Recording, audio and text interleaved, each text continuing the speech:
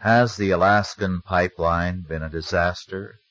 This is R.J. Rushdoony with a report on our threatened freedom. During the past decade, we were deluged with propaganda concerning the Alaskan pipeline and the danger it would do to the environment. The ecological extremists gave us one horror story after another about the pipeline and its supposed impact.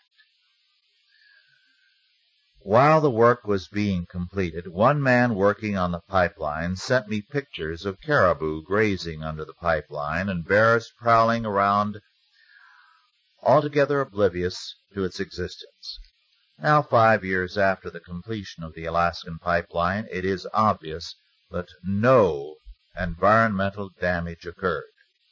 The economic benefits to Alaska have been very great, and the United States as a whole now gets 17% of its oil from Alaska.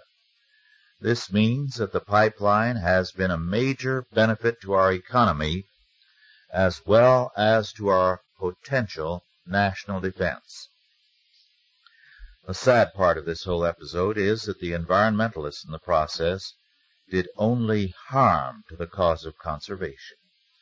By their extremism, they made their case look ridiculous, and conservation is a serious matter requiring judicious and careful defense.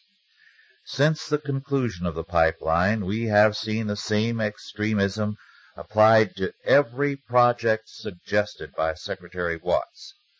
I am not interested in defending Mr. Watts, but in promoting sane policies of conservation. When Watts opens his mouth, the result from the critics is a chorus of hysterical criticism before any real examination of the Watts proposals have been made. I, for one, believe that every proposal by Watts and any other bureaucrat should be subjected to a careful analysis and critique. The general welfare requires that such a searching and critical evaluation be made.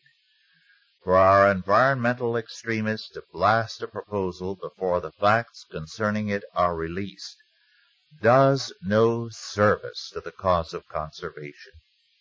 Conservation is an issue of importance to all of us. It is tragic that in the past decade, extremists have made themselves spokesmen for an old and respected cause and movement. In so doing, they are risking the discrediting of their cause. Neither conservation nor the cause of freedom are served by reckless and extravagant claims and charges. We need a return to a more responsible conservationism. This has been R.J. Rushdoony with a report on our threatened freedom.